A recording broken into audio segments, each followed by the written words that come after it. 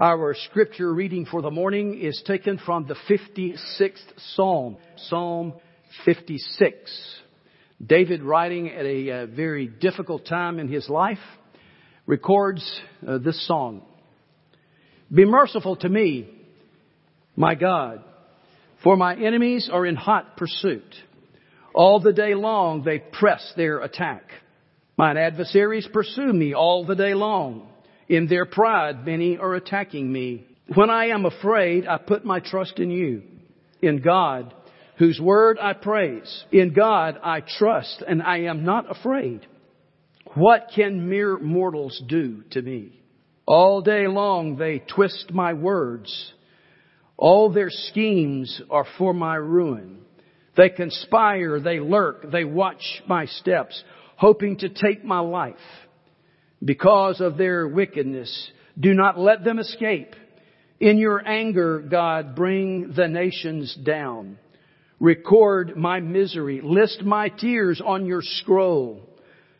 Are they not in your record? Then my enemies will turn back when I call for help. By this I will know that God is for me. In God, whose word I praise. In the Lord, whose word I praise. In God I trust and am not afraid. What can man do to me? I am under vows to you, my God. I will present my thank offerings to you. For you have delivered me from death and my feet from stumbling, that I may walk before God in the light of life. This is the word of the Lord. Thanks be to God. Join me in prayer. Our Lord and our God, we are here to worship. We are here to learn. We are here to be changed. Open our eyes that we might behold wondrous things out of thy law. In Jesus' mighty name, amen. You know, one of the things that I have found that Christians rarely talk about and discuss is the subject of doubt. You know, I believe to many of us, the whole idea of doubt conjures up feelings of spiritual immaturity, or maybe something that's displeasing or dishonoring to God. And then there's the whole aspect of what would people think? I mean, what would our brothers and sisters think about us and our faith if they really knew that we had doubts and questions? Well, I want to submit this morning that doubt is something that we all inevitably experience. And not only is doubt an inevitable experience, it can also be a very beneficial one. And so one of the purposes of my message today is to set our hearts free so that we can be honest to God and we can be honest to one another about where we are in our faith. Because there are going to be times when doubt comes knocking, and I don't want us to have to feel guilty because of our questions. Now, we do need to understand that there is more than one kind of doubt, and one of those kinds of doubt is something that we need to avoid.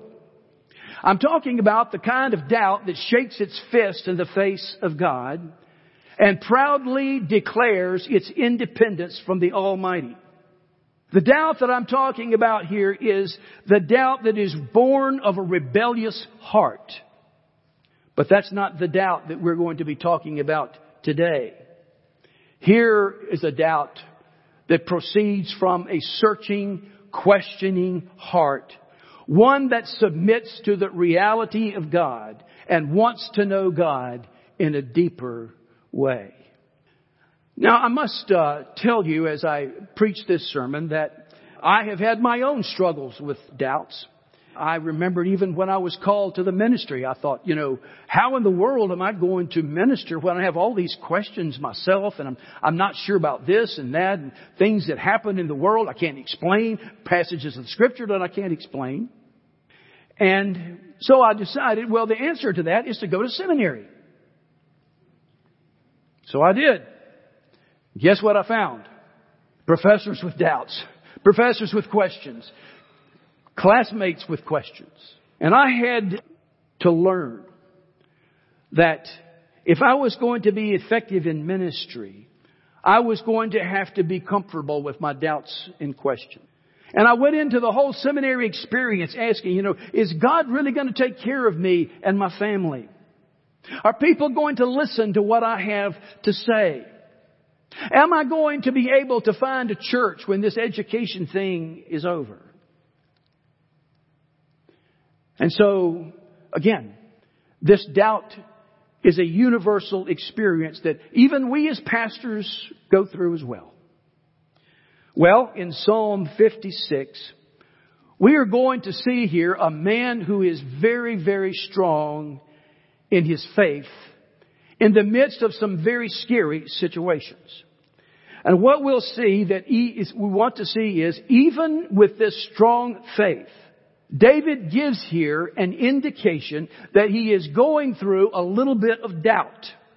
He's being attacked and relentlessly pursued by his enemies. And he talks about, in verse 3, his fear.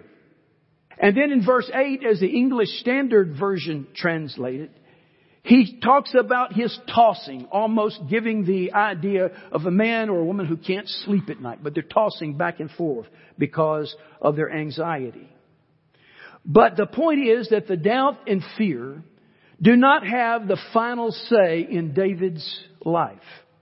And his journey through doubt to faith, I believe, has much to say to us to keep us from being swallowed up in the midst of our questions and doubts. So I have chosen to entitle the message, Can He Be Trusted? Can He be trusted?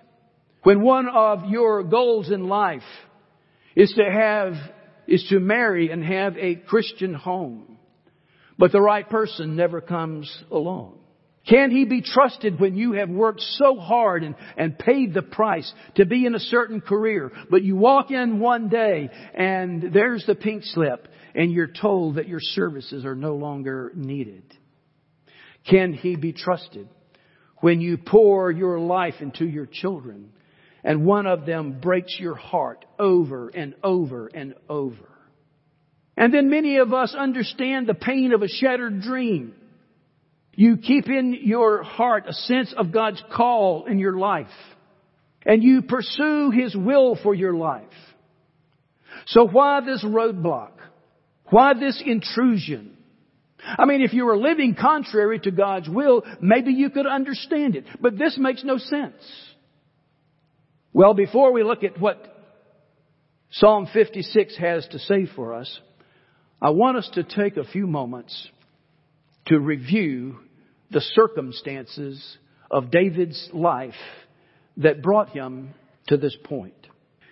He was really just a kid when Samuel the prophet comes to his father Jesse, and he says, I intend to anoint one of your children, the next king of Israel. And one by one, Jesse brings his sons to Samuel. And Samuel one by one says, no, it's not him. No, it's not him. And he goes through the whole bunch. And he said, do you not have another son? And his father said, well, yeah, we have a kid. He's out tending to the sheep right now. I didn't think to bring him along. He says, go get him. I'm going to anoint him king of Israel. Well, Saul was still king. And it would be a few years before David would take the realm of power. But it was not long before, in God's providence, David was actually brought into the royal palace. You see, Saul had been going through a time of serious depression, and he called for a skilled musician to come sing and play the harp for him to relieve the pain and the sadness that he was going through. And David, being a wonderful musician, was the one who was called. And there developed a strong kinship between David and Saul. Saul appreciated David so much. But that appreciation, however, was to be short-lived. It started with the incident in Goliath, when David's magnificent display of strength and courage was a day that neither Israel nor the world would ever forget. For days, the armies of the Philistines had come and taunted and mocked the armies of Israel. And there was one Philistine in particular who struck terror into the hearts of the Israelites. And that was the giant Goliath. And David was appalled at this. How dare this uncircumcised Philistine defy the armies of the living God? And David's heroics in defeating the Philistines earned him great admiration and respect for the people. Songs were written in his honor. Women and children danced in the streets to celebrate his victory. But guess who was taking notice? It was Saul. And that changed things practically overnight. Saul began to see David's growing popularity. And Saul became so jealous that he looked at David as a threat to his kingdom. And he became so angry and so hostile towards David that he tried at every opportunity to kill him. And so David becomes a fugitive. And he spends the next months of his life running from Saul. And Saul became so relentless in his pursuit of David that David sank into a fear that his life would be short. And maybe he would never live to see the day in which he would become king. And then David does something that is completely unimaginable. In order to escape Saul, David went and joined the army of the enemy Philistines. And he became an outlaw. And you can read the story in 1 Samuel 27. He settled in the land of Gath in Philistia and became a mercenary soldier for the Philistines, joining in raids of unsuspecting people. I mean, can you believe that? I mean, these are the same people that were mocking the armies of Israel earlier that David had delivered them from. You talk about going from the fire to the frying pan, or the frying pan to the fire, whichever one that is. I mean, it's hard to imagine the emotional state of David that would drive him to such an act of desperation. This young man, who seemed to have everything going for him, is now running for his life. And as he sees his dreams vanishing and his life unraveling, David writes Psalm 56. Psalm 56 is a prayer of David struggling to renew his commitment to trust God even when he didn't understand. Now, it's important to understand this about trust. Do you realize that it is impossible to trust someone that you don't know? You can love someone that you don't know, but it is virtually impossible to trust someone that you don't know, because trust is based on experience. Trust is based on knowledge. And for David to trust God in these circumstances, he would have to know something about God that would justify such a trust. So what is it that David knew about God that could justify such a trust? And I want us to see that there are two very important aspects of God's character that led him and will lead us to be able to say, I too can trust God even in the darkest hours of my life. What are those characteristics of God? First of all, David knew God to be sovereign. And I love what he says in verse 11. In God I trust, I will not be afraid. And he asks this question, what can man do to me? Now you think about that question. I mean, if I'm thinking about it, my answer is, there's a whole lot they can do to you, right? I mean, they can steal from you. They can destroy your character. They can take your job. They can do anything they want and they can get away with. They can make your life miserable in many, many ways. But you see, David is looking with the eye of faith. And with the eye of faith, the answer to that question is nothing, because man's power is nothing compared to the power of a sovereign God. David could say, He is the one who controls my life. He is the one who orders my circumstances. So that at every point I can say that my life is in the hands of a God who makes no mistakes. And you know, I am amazed at how many passages of Scriptures teach this. I love the statement that Jesus made. When talking in the Sermon on the Mount, He said, do you not see how plentiful the sparrows are? Why, 2 of them are sold for a penny. Yet not one of them falls to the ground without the permissive will of God. Are you not more valuable than they? Now, as David looks around at his circumstances, how can he make such a bold statement of confidence in God? How can he really be so sure that God is sovereign with his life unraveling? Well, this kind of confidence in God is not something that can just be created out of thin air. And David makes a statement 3 different times. And this is the only place that I know in the Psalms where this particular phrase is used. He says, I will praise your word. 3 times. He makes the declaration that expresses the foundation of his faith, the God in whose word I praise. 3 times. You see, David's life was not grounded in the events that were going on around him. His confidence was in the Word of God. And I think there's a great lesson for us here as well. That the more that we read and digest the Word of God, the more that we meditate upon its principles, the more we can see reality from God's perspective. The perspective of eternity. Now, it certainly doesn't make sense to the natural mind.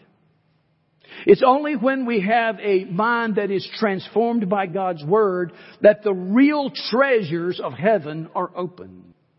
We can trust God because the circumstances of our lives are not by accident. They may indeed be the work of evil. But even that evil is firmly held in the hands of a sovereign God. And we know that all evil is subject to Him, and no form of it can touch the child of God without God's sovereign, permissive decree. Well, it makes sense, doesn't it? When a child falls and is hurt and comes crying and go to his parents, why does he turn to his parents? Because he believes the parent can help. Why go to someone who has no ability to respond? And I submit that if God is not sovereign, that you and I have no way of ever knowing that evil would not triumph in the end. And we would have no rational basis for trusting Him with our lives. Now, after having said that, would also want us to understand that the sovereignty of God does not in itself give us assurance. And I say that because there are other religions out there that believe in a sovereign God. But the people still live in fear. They still live in doubt. They still question whether this sovereign God really loves them or not. So you see, there must be a second aspect of God's character that we must embrace. And David does so in verse 9. We trust God not only because He is good. He is sovereign, but because He's good. And here's what He says. By this I know that God is for me. And I think that's a remarkable statement, folks, when you remember the context of this psalm. What an incredible statement of faith. That none of David's heartache and none of his adversity blinded him to the reality of the goodness of God. And it's noteworthy that David doesn't make light of the difficulties that he faces. He doesn't soften them. He doesn't make them sound trite.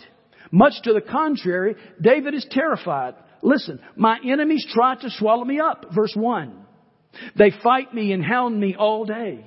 Verse 2. They twist my words. They conspire together, mark my steps, and they lie in wait for my life. This is the picture of a broken and terrified man. And it makes his confidence about God's goodness even more counterintuitive. So what is his secret? Well, you find that in verse 13. He says, David is basically saying in verse 13 that he is looking back over his life. And he says, for you have delivered me from death. You have delivered my feet from stumbling. What did David mean by that? David takes a journey mentally into his past, and he recounts the many occasions in which God intervened into his life. And so, also for us, over and over in the Psalms and the Word of God, the people of God are encouraged to remember the works of the Lord. You and I are called to take a look backward. And when we do, we can see something extraordinary taking place. You see God's power. And you experience His goodness. And fear and doubt and questions begin to lose their grip on you.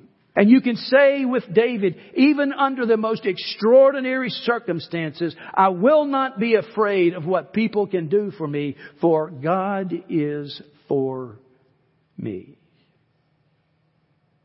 When you look back at the sovereignty of God and the goodness of God, you and I also can say with the utmost confidence, I trust Him. And I trust Him because I know Him. Knowing Him delivers us from fear.